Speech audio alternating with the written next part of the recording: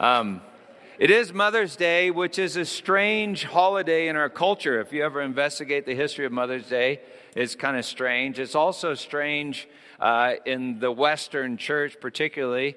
1,500 years ago or so, the powers that be said only men should be priests, even though the Bible says that all believers are priests. About 1,000 years ago, they started saying, well, those priests they can't be married, even though the Bible says, well, be careful of those that forbid marriage. That's a fascinating verse. And then around that time, I think partly as a compensation, the church started making a really big deal out of Mother Mary. And then about 500 years ago during the Reformation, the Protestants came along and kind of threw the baby out with the bathwater and said, well, we don't do the Mary thing anymore. And so there's been a confusing relationship with motherhood. And a lot of that has to do with the fact that there's a whole lot of patriarchy in Scripture. And yet, if you pay close attention to Scripture, there's this amazing, I think, utterly fascinating, somewhat hidden matriarchy. And, Jesus said that whoever does the will of my Father is my brother and sister and mother. So Jesus believes that you are his mother. And you can argue with him about that if you want. But I've been reading a lot of Julian of Norwich, and she always talks about, hey, Pam and Emma, she always talks about Jesus as Jesus being a mother. And Pam, you have had a vision about that once. And I used to think, well, that's kind of weird. But then I thought, well, gosh, if we are his mother and we are also his body, and he must feel what's going on in his body, that means he really is a mother too. And in Scripture, wisdom is a female verb or a female noun in Hebrew. So Jesus is like in a masculine body with a feminine spirit of wisdom. And ruach, this word for spirit, is also feminine. So there's a whole lot of matriarchy in the body, in the Bible, and in your body. And you are all Jesus' mother, which is fascinating because I think that means that anything good in this world, anything that's truly loving, any truth, any faith, hope, and love is not something that's made, it's something that's birthed, which explains a whole lot of the labor and the trauma and the travail that we all are experiencing, right? And then that means that your earthly mother, your physical mother, is this sacramental, amazing representation of Christ and who it is that we're all supposed to be. So right now, let's just thank God for your mom, okay? And Lord, I particularly want to thank you this morning for Angie, who's giving the message. I thank you for the incredible gift that she's been to me for, decades, that she's been to our church and the children of our church, that she's been to so many for whom she is a counselor. I thank you for her wisdom. I thank you for her compassion. I thank you, Lord, so very much for her creativity. And I thank you for her vision, Lord, for story, and that you are telling a story and you invite us into your story. I thank you that she is your story. So I thank you, Lord, for Angie this morning and ask that you would help us to hear what you have to say to us through Angie. Lord, we lift up these prayers to you in Jesus' name. Amen. The Lord is my shepherd, a psalm of David. The Lord is my shepherd, I shall not want. He makes me lie down in green pastures. He leads me beside still waters. He restores my soul. He leads me in paths of righteousness for his name's sake. Even though I walk through the valley of the shadow of death, I will fear no evil, for you are with me. Your rod and your staff, they comfort me. You prepare a table before me in the presence of my enemies. You anoint my head with oil. My cup overflows. Surely goodness and mercy shall follow me all the days of my life, and I shall dwell in the house of the Lord forever. The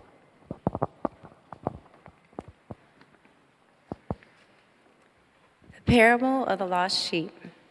Now the tax collectors and sinners were all drawing near to him, and the Pharisees and the scribes grumbled, saying, "This man receives sinners and eats with them."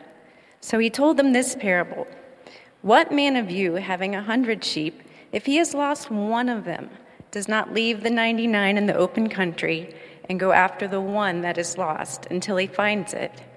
And when he found it, he lays it on his shoulders, rejoicing. And when he comes home, he calls together his friends and his neighbors, saying to them, Rejoice with me, for I have found my sheep that was lost. Just so I tell you, there will be more joy in heaven over one sinner who repents than over 99 righteous persons who need no repentance. John 10:7-16.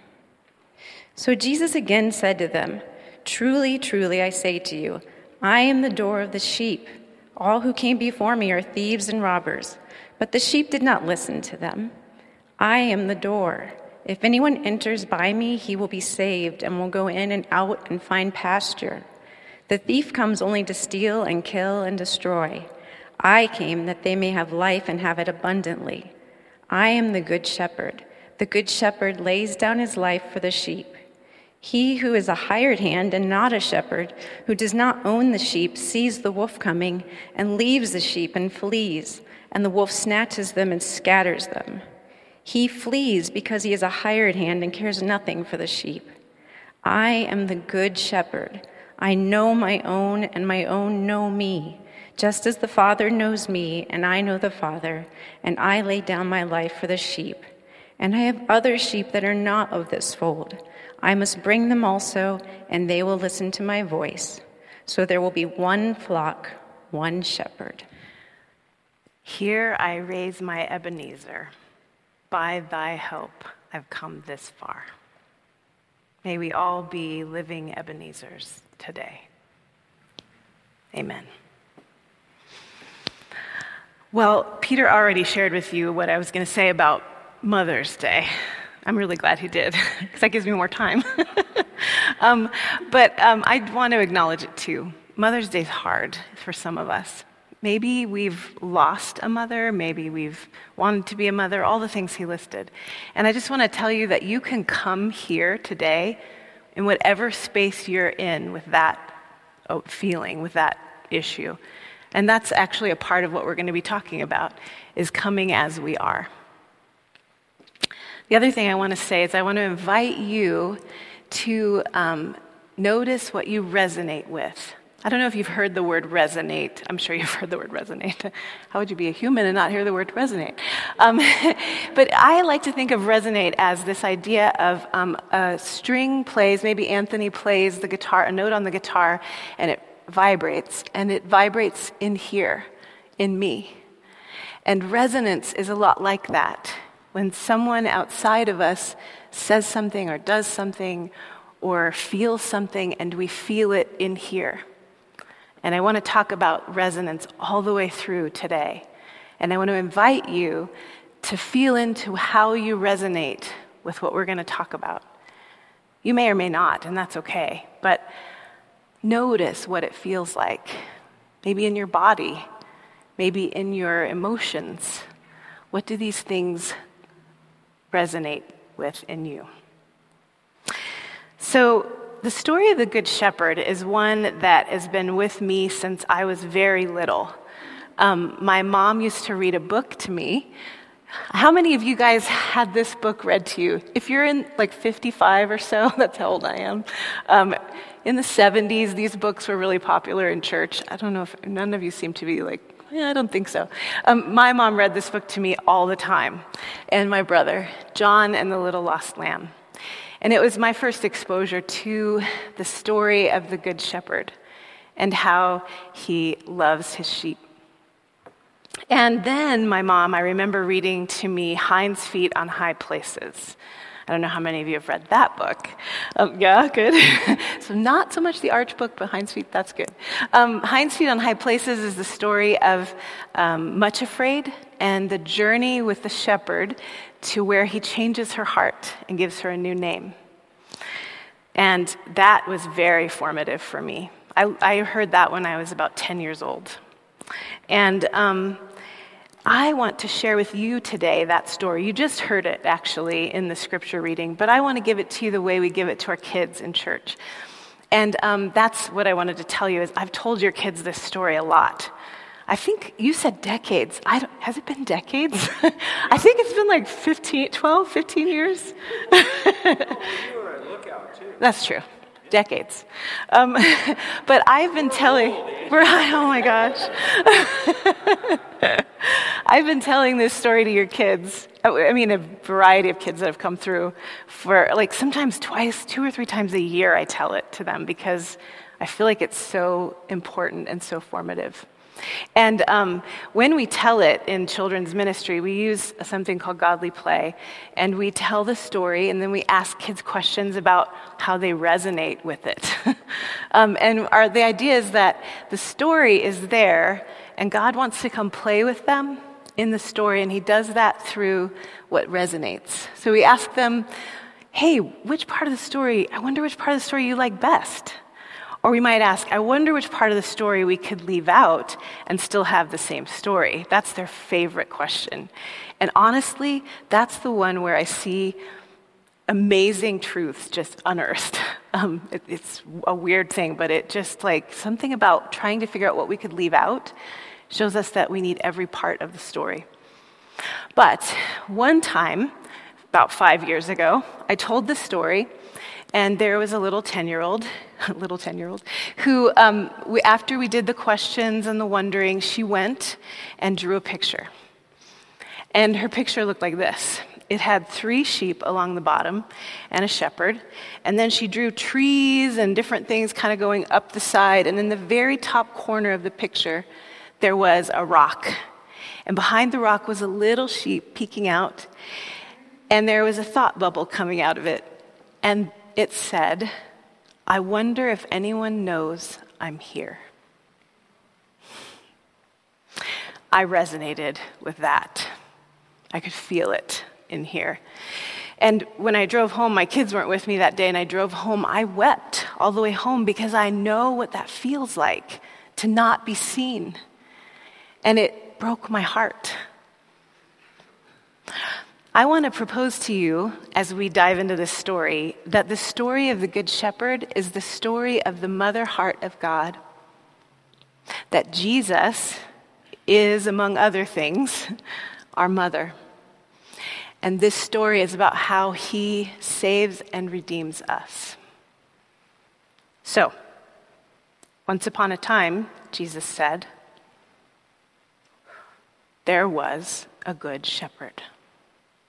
Now, you have to understand that when he said that, he was standing in front of a group of tax collectors and sinners. That's the word for them in the Bible.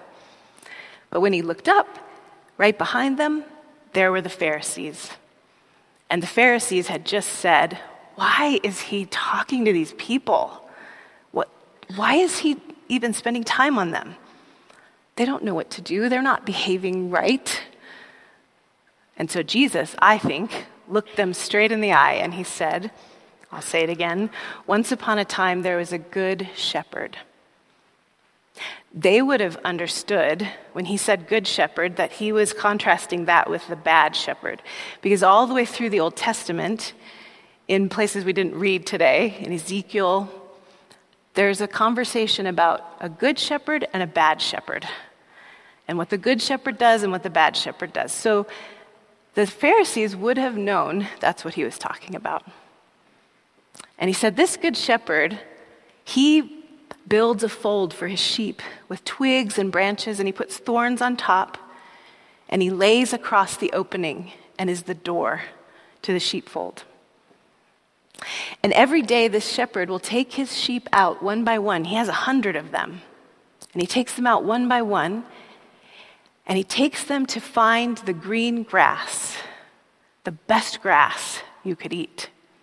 Lots of it. And when they are full, he takes them to drink the crystal clear water. The best water you've ever tasted. I wonder if you can resonate with that. Mountain water on your tongue. And then he takes them home through the dark places. And as he walks them through the dark places, he protects them with his rod and his staff.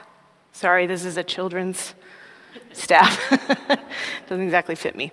But he takes them through the dark places and he protects them with his rod and staff. And he takes them home and he counts them into the fold. 1, 2, 3, all the way up to 96, 97, 98, 99. One is missing.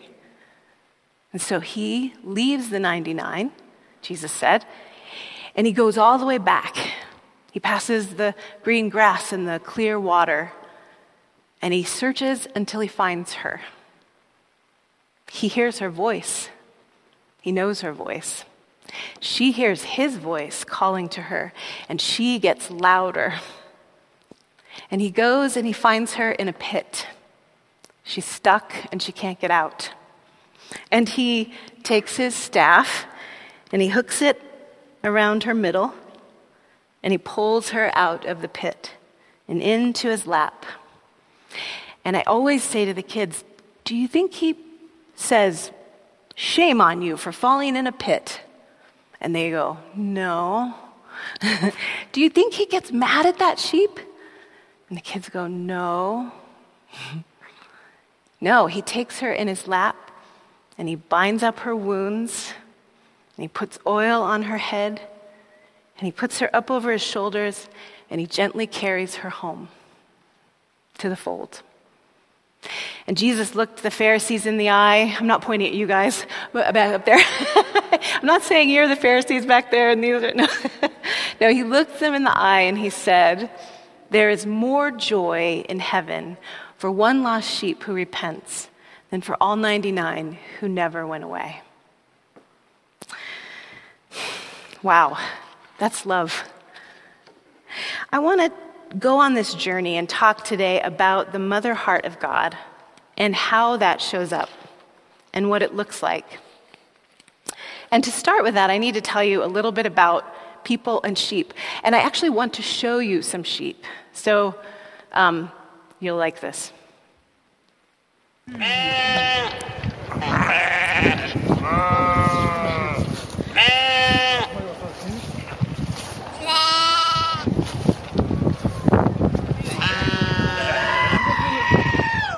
С этой стороны, против солнца.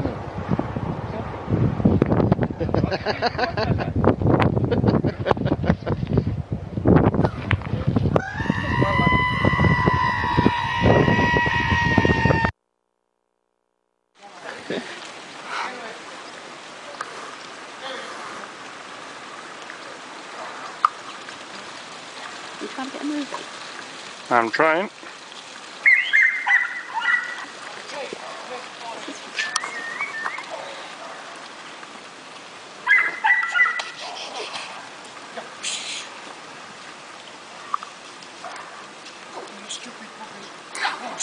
Are we distracting them? No, you're all right. Just you're being a bit stupid. Go on, get on. Sit down. Sit down. Okay. Well, greetings. Here we are out in the field, and we got a sheep who's gone over on her back. Now, she's not able to get up. She's got herself into a situation where she's rode over on her back, and because her back's quite flat, it's not allowing her to be able to roll over. Now, if you see a sheep like this, help the sheep. Pull the sheep up, because the sheep will eventually die. The gases will build up, and they will eventually have a heart attack. So you have to approach the sheep carefully. It's not going to hurt you. And if you grab hold of it, hoof, one of its legs, give it a pull, and pull it over, like I've done. Oh, now it's back over. You can see how flat its back is, and that's the problem with sheep, especially ones that are like this, probably a little bit too much weight on. Now, it's going to get back up. It's going to be a bit wobbly. It's been down for a little while, so it's going to work its way back up. It's going to just settle itself, and there we have it. So this sheep has been saved, its life has been saved. If it had been left there for a few more hours, it would have died. So it's important to check sheep regularly, and also if you do see one, then to make sure that it's not on its back. So you're good, Chris. You saved my life. You're my hero. That was kind of long. I just wanted you to hear him say, "You saved my life. You're my hero." Did you ever think that you could need your life saved for being on your back? So sheep are always described by us as stupid. That's kind of the going thing that we say. But I thought it was really interesting when I was looking in the scripture, never once did it say that sheep were stupid. Never once. I heard that they wander and they're afraid. Those were the things I heard about sheep in the scripture. And I think that's important. What you need to know about sheep is that, people, is that we come into this world made for connection. We are wired up to connect. And that very early connection is usually with our mom. And it involves her seeing us and attuning to us and seeing our needs, and her providing food for us, and her staying with us through whatever it is we're experiencing. Here's the kicker. When danger comes, we also have a design in there to get away from it, to protect. And the kicker about that is that you can't connect and protect at the same time. You can't be connected and be trying to protect yourself at the same time. And even further, when you use those protective strategies, you've heard of them: fight, flight, freeze, fawn, and sleep. Fawn's a new one. That's when you people please so that you'll be safe. You want to make sure that the person that might frighten you feels good about you, so you say all these nice things to them. That's fawning. But fight, flight, freeze, or sleep and fawning have been identified as our methods of protection. And when you're doing those, as a rule, you're literally pushing everyone away, pushing connection away to stay safe. And that is what these sheep, the people, do. Because we're afraid, we push away connection. And when we get in the pit is when we get in the place where we're stuck there, where we can't connect, where we're always pushing away. We're always expecting the worst.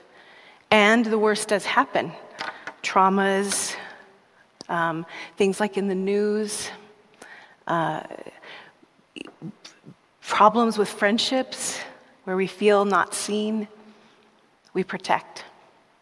So what does the shepherd do for us when we're in that space? What does the mother do? Well, the first thing I want to say that the shepherd does is that the shepherd sees us. I can't tell you enough how important it is to be seen. When Peter was talking about Mother's Day and the difficulty of Mother's Day, I hope if anyone was in that position, they felt seen. They felt known. This is what the mother brings. She attunes to us. She knows our need. Mothers say that when their babies are born, they know all the different cries. Like there's a cry for hunger, there's a cry for fear, there's a cry for please change me. And mothers get to know those. That's a part of seeing. When God sees us, He knows us so deeply.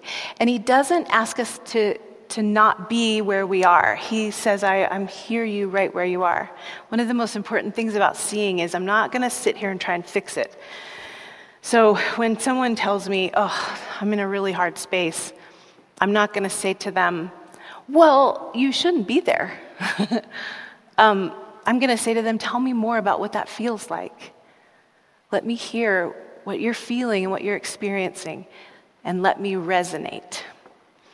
And one of the things I want to tell you that I learned about when I was first learning about play therapy and therapy in general is this idea that as a therapist, I want to have one foot in the resonance with their pain or suffering and one foot in the hope.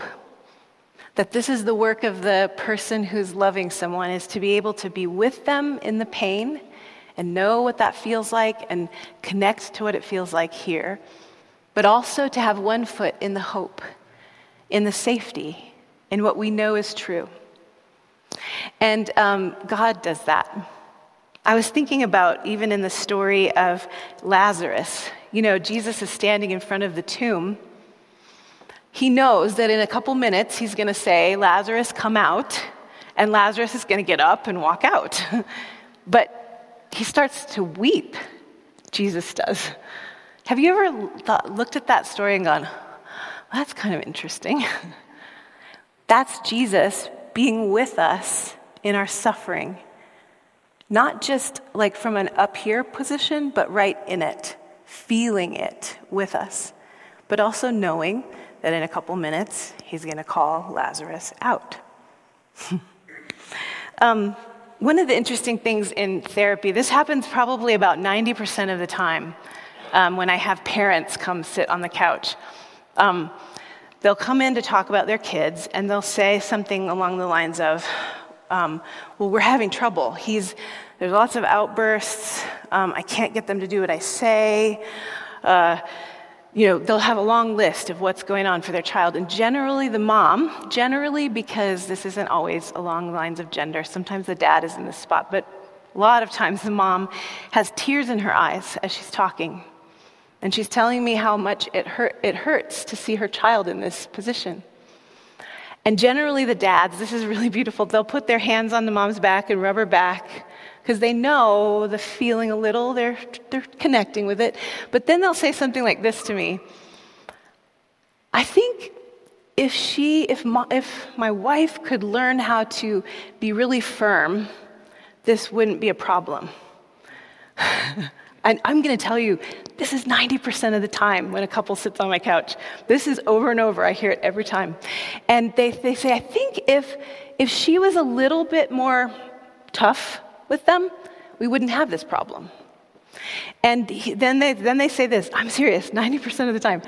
Whenever she's gone and I'm home with the kids, everything's fine. They're playing, they're happy, but when she walks in the door, everybody falls apart. They start whining, they start complaining, they start crying. And I always look at them and say, okay, well, here's two things about that. One, yes, you're right. The science is kind of here and here. The science says that dads use less words, so it's really easy for kids to listen and obey because they use less words. We use a lot of words, moms. But here's the thing about the mom. The reason that these children cry when you come in is because they know you see them. They know you hear them. They know that you know their heart, that you're attuned to them. And it's like it's been building up and building up and building up, and mom walks in and they're like, oh, this is what's happening. This is what I'm feeling. And so the mother heart of God, Jesus' heart as a mother for you, is that he sees you where you are, and he accepts it. He accepts that you're afraid. He says, I see that you're afraid, and I hear your fear. The next thing he does is that, the best part about that is that the story in the Bible about God seeing is, the best one is the story of Hagar, which we heard about a couple weeks ago, maybe 3 weeks ago in the sermon. And she's the one who named God the God who sees me. And she was the first one for the angel of the Lord to come to. And she was seen and heard by God. Okay, so the next thing that God does, that the shepherd does, is he nourishes us. He brings us nourishment. It says in the story, he takes us to the green pastures and the still waters, and he restores our soul. Now, I spent a lot of time in my life wondering, what exactly does that mean, that he feeds us? What exactly is it he brings to us? What is it that saves us, really? And I want to talk about the word, where this providing God comes up in the Bible, and it's a word that might be a surprise to you. The name El Shaddai, which has been translated God Almighty for a long time. I even saw God the Destroyer when I was researching it. But when I looked into the Hebrew, the words were different. It was the sufficient one, or more than enough, or nourishment. I even saw the word poured out, and the word breast, as in breastfeeding. This is the God who gives of himself, pours out himself for us, and feeds us.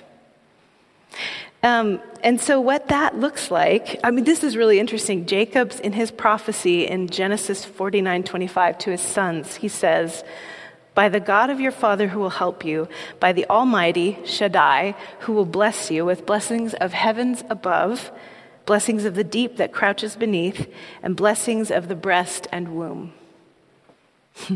Mother God, basically. In John 10, Jesus says, "I have come that they might have life and have it abundantly." And the word abundantly, when I looked it up, it's more than necessary.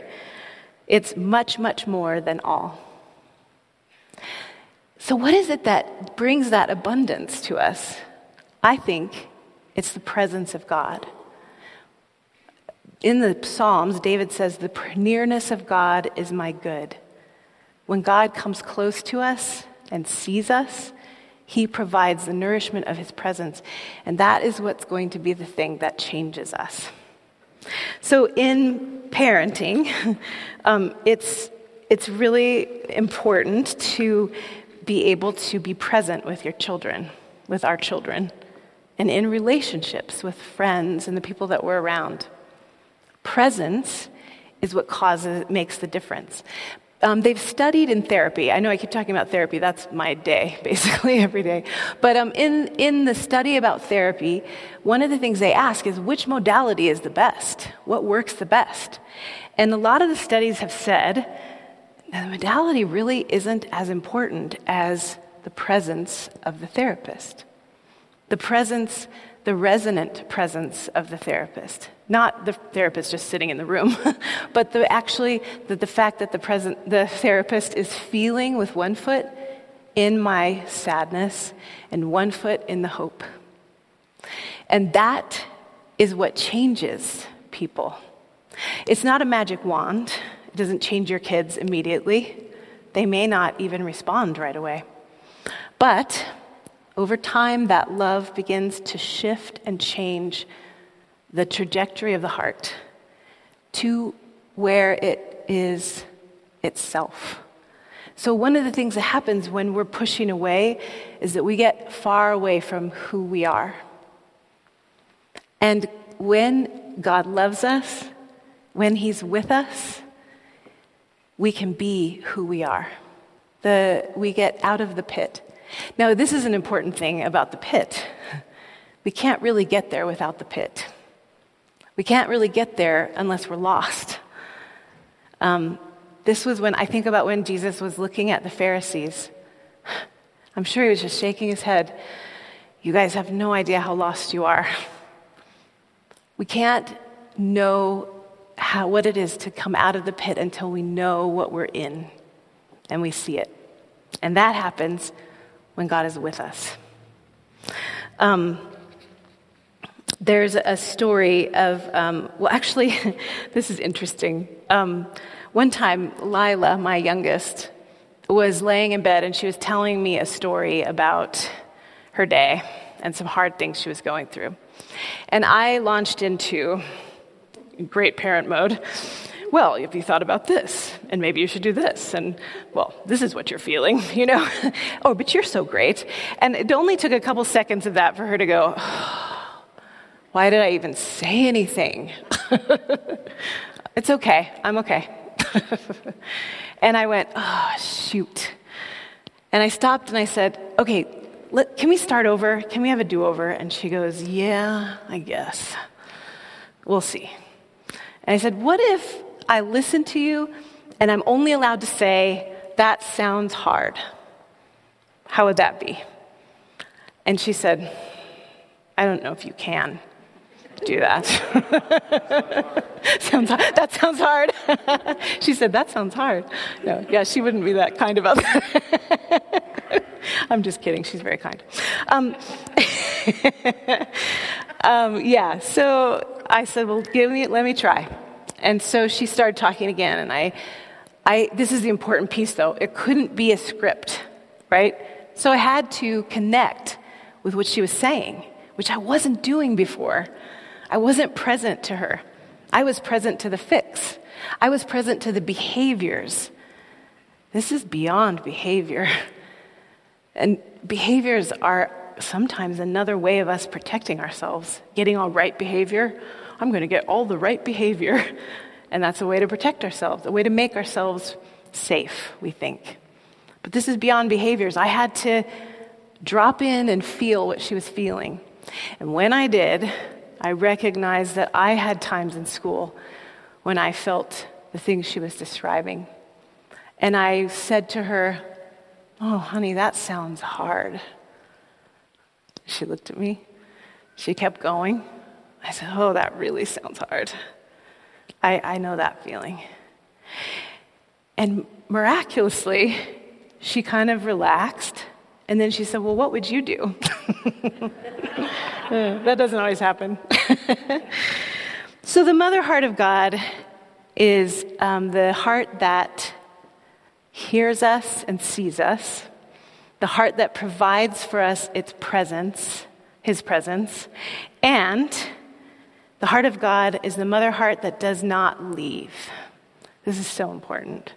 Emmanuel, God with us. See you, Manny. His name is Emmanuel. Yes, God with us. That heart does not leave us. He does not leave us or forsake us. And I want to show you a small scene from a wonderful movie that Lorian introduced us to many years ago called The Hunt for the Wilder People.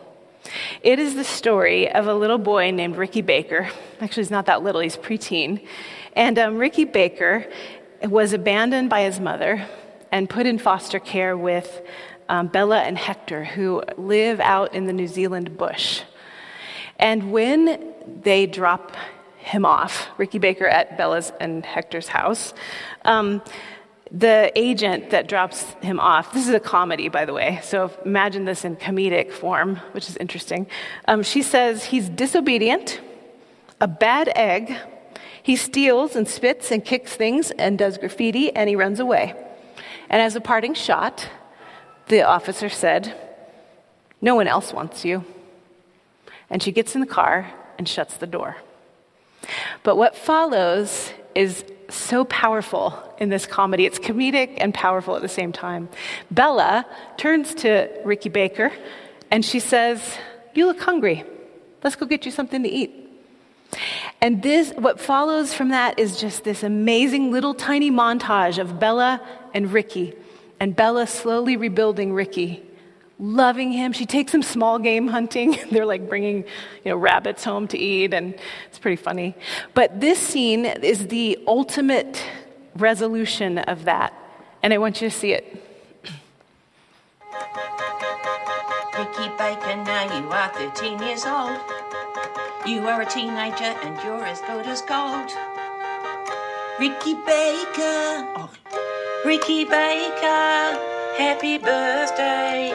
Once rejected, now accepted by me and Hector. We're a trifecta. Ricky Baker, Ricky Baker, Ricky Baker, Ricky Baker, Ricky Baker, Ricky Baker, Ricky Baker.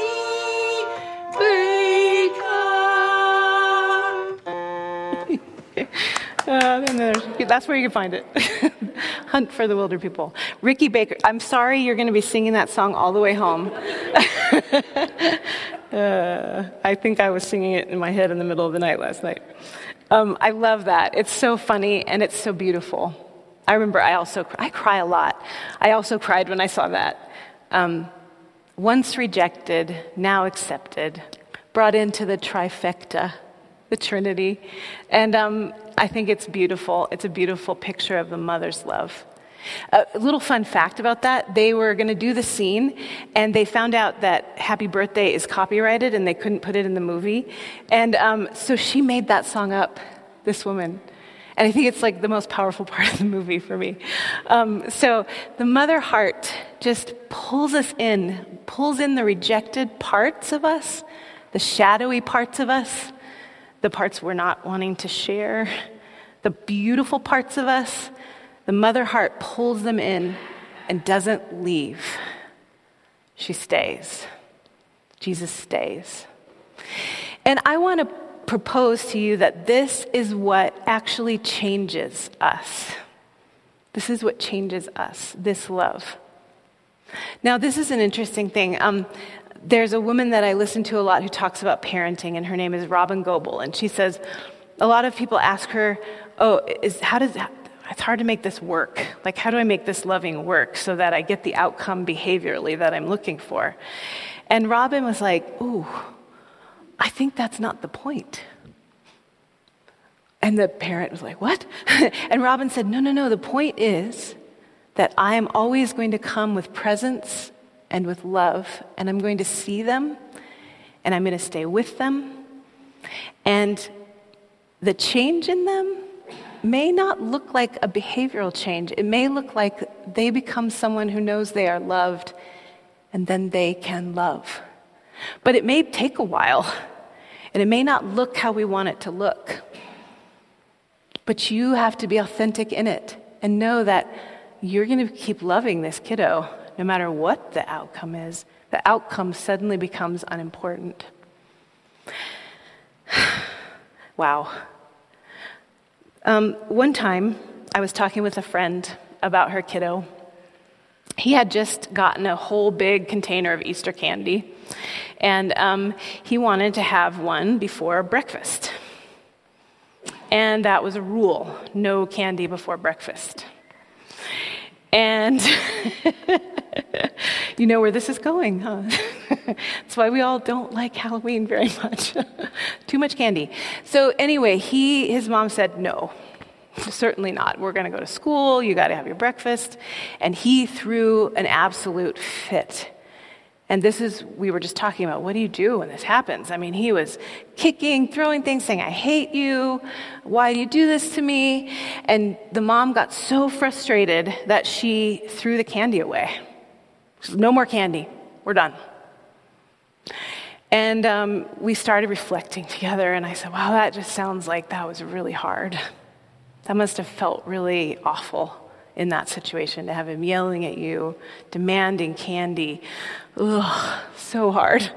And she said, yeah, it was, but I don't know if I did the right thing.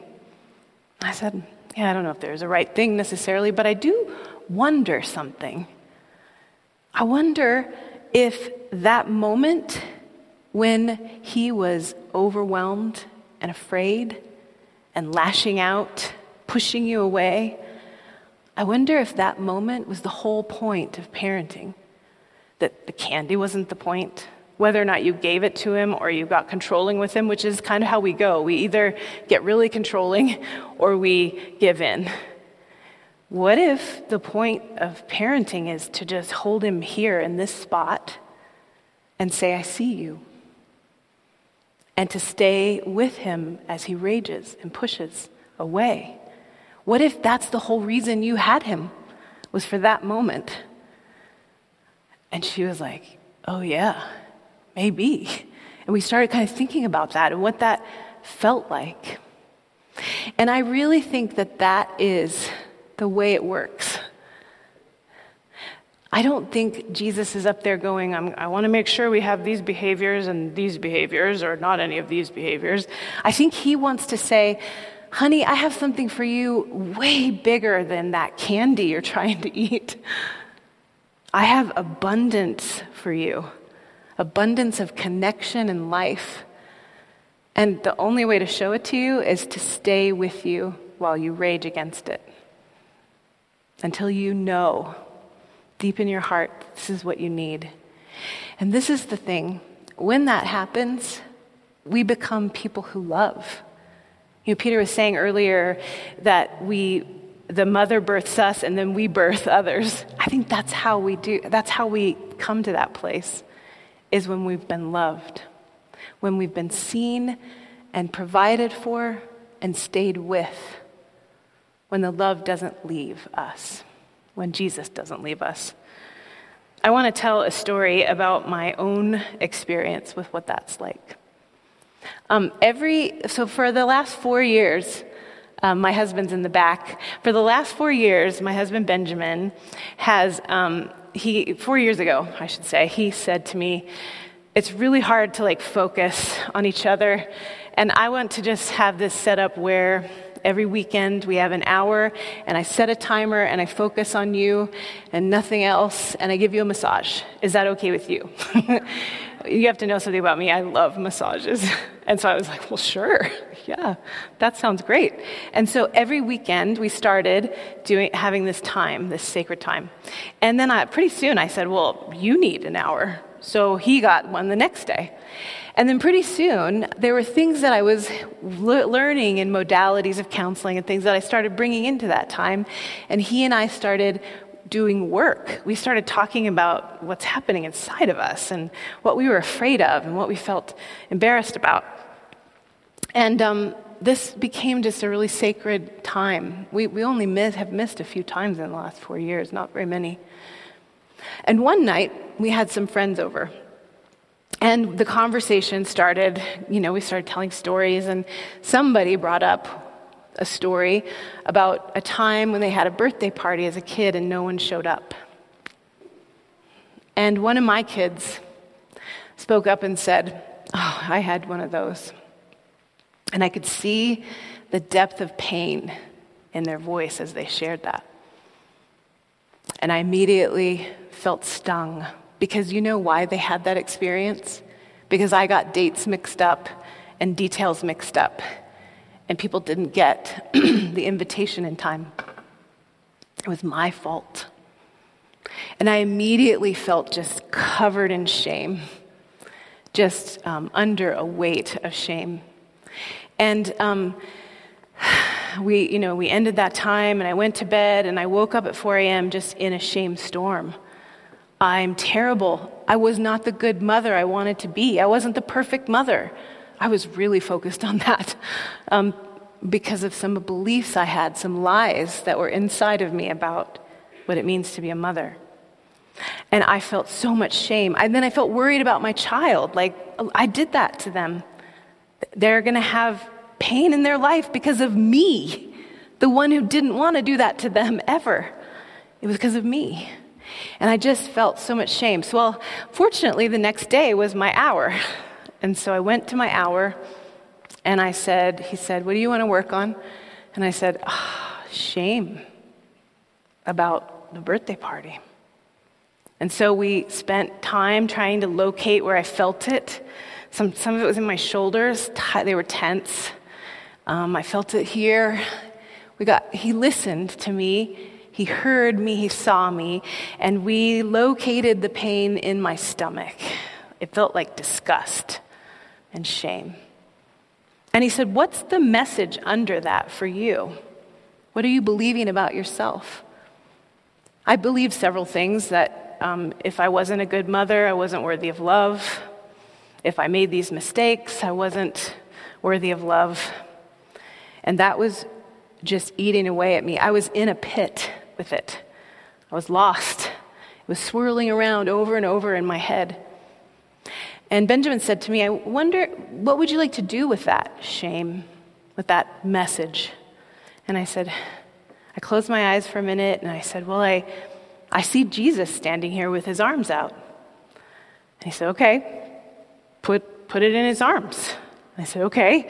And so I leaned forward. We try to put our bodies in the position of what we're doing internally so we can feel it. So I leaned over and I poured it out into his hands. And then Benjamin said, well, what happened? And he said, well, he took it and he died. He let it burn up and he died. And it's gone.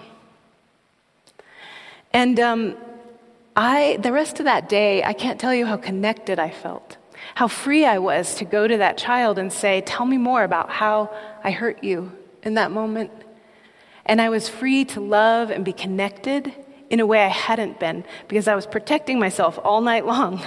I can't handle this shame, only let's put it on me. It's like this really weird dance we do with shame, isn't it? I can't handle it, but here's more. Thank you, And I was able to listen and let it free and to connect. And that's how the love of God is, isn't it? It burns away the shame and the lies that we believe so that we can be who we are. So, I'm going to see if I can get this right. On the night that Jesus was betrayed, hold on.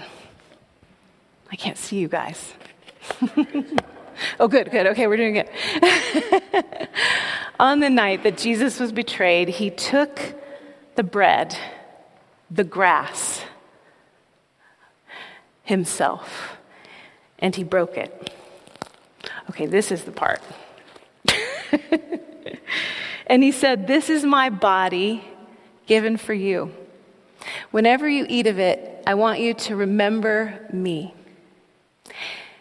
And in the same way, he took the cup and he poured it out. El Shaddai. I hear that baby. Do you hear that baby? I'm attuned. But he poured it and he said, "This is my blood of the new covenant poured out for you. Drink it. And whenever you drink it, I want you to remember me. I want you to come with me and let it be burned up. Die with me and live with me as who I have made you to be, and free." So I invite you to come forward and take bread and take the cup. The blue cups are grape juice and the brown ones are wine. And know that you're receiving his life in you. Though I may speak some tongue of old, or even spit out some holy word, I have no strength from which to speak. When you sit me down and see I'm weak, we will run and scream. You will dance with me. You'll fulfill your dreams and we'll be free. We will be who we are and you'll heal our scars. Sadness will be far away.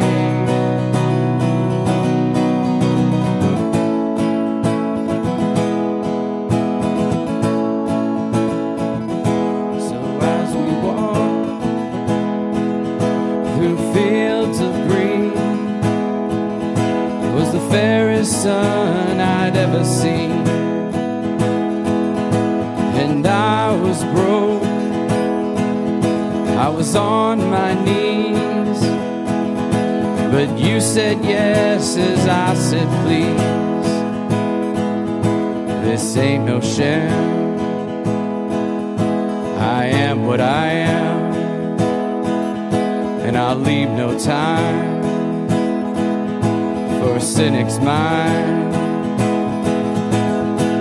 We will run and scream, you will dance with me, you'll fulfill your dreams and we'll be free.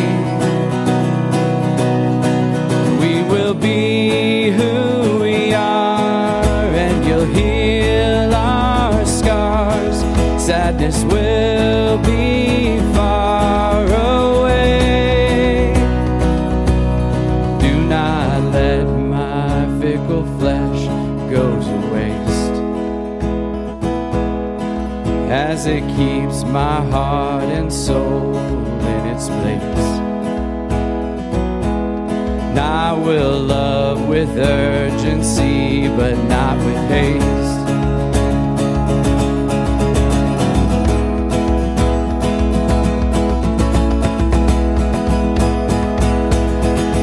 We will run and scream. You will dance with me. You'll fulfill your dreams and we'll be free. We will be who we are, and you'll heal our scars. Sadness will be far away.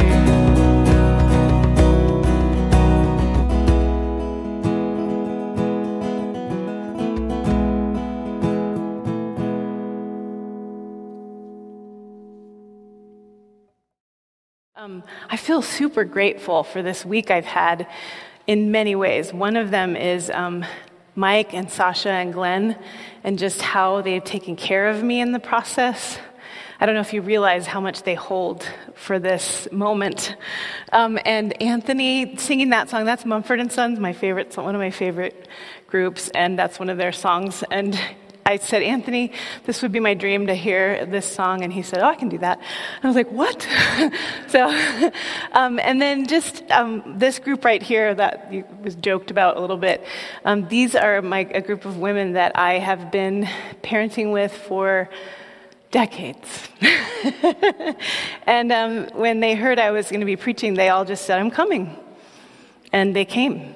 And they don't know how much that means to me. That, yes, this sermon comes out of this and their husbands. And my husband being here, just, it means so much to me. And all of you. It's so wonderful to be up here with you. I love seeing you all. But I want to say one thing in closing. So, the Pharisees. Jesus saved something for his last story. That was a set of 3 stories he told. And in the final story, he revealed something of his heart for even those who were hurting others so much with their unwillingness to see that they were lost. And he gave them one final statement saying, why don't you just come and celebrate the son with me? It was a story of the prodigal son. And he said to them, like they were the older brother, why don't you please come and celebrate with me that the one who was lost has been found? And he doesn't give up on the 99. In fact, the 99 aren't really in the fold because they're all lost and they're out there waiting for him. So I want to bless you today. May you know that you are seen as you are and accepted as you are, that you are provided for and nourished, and that God is not going to leave you. May you know that today as you go home and feel surrounded by the Mother God. Amen. Oh.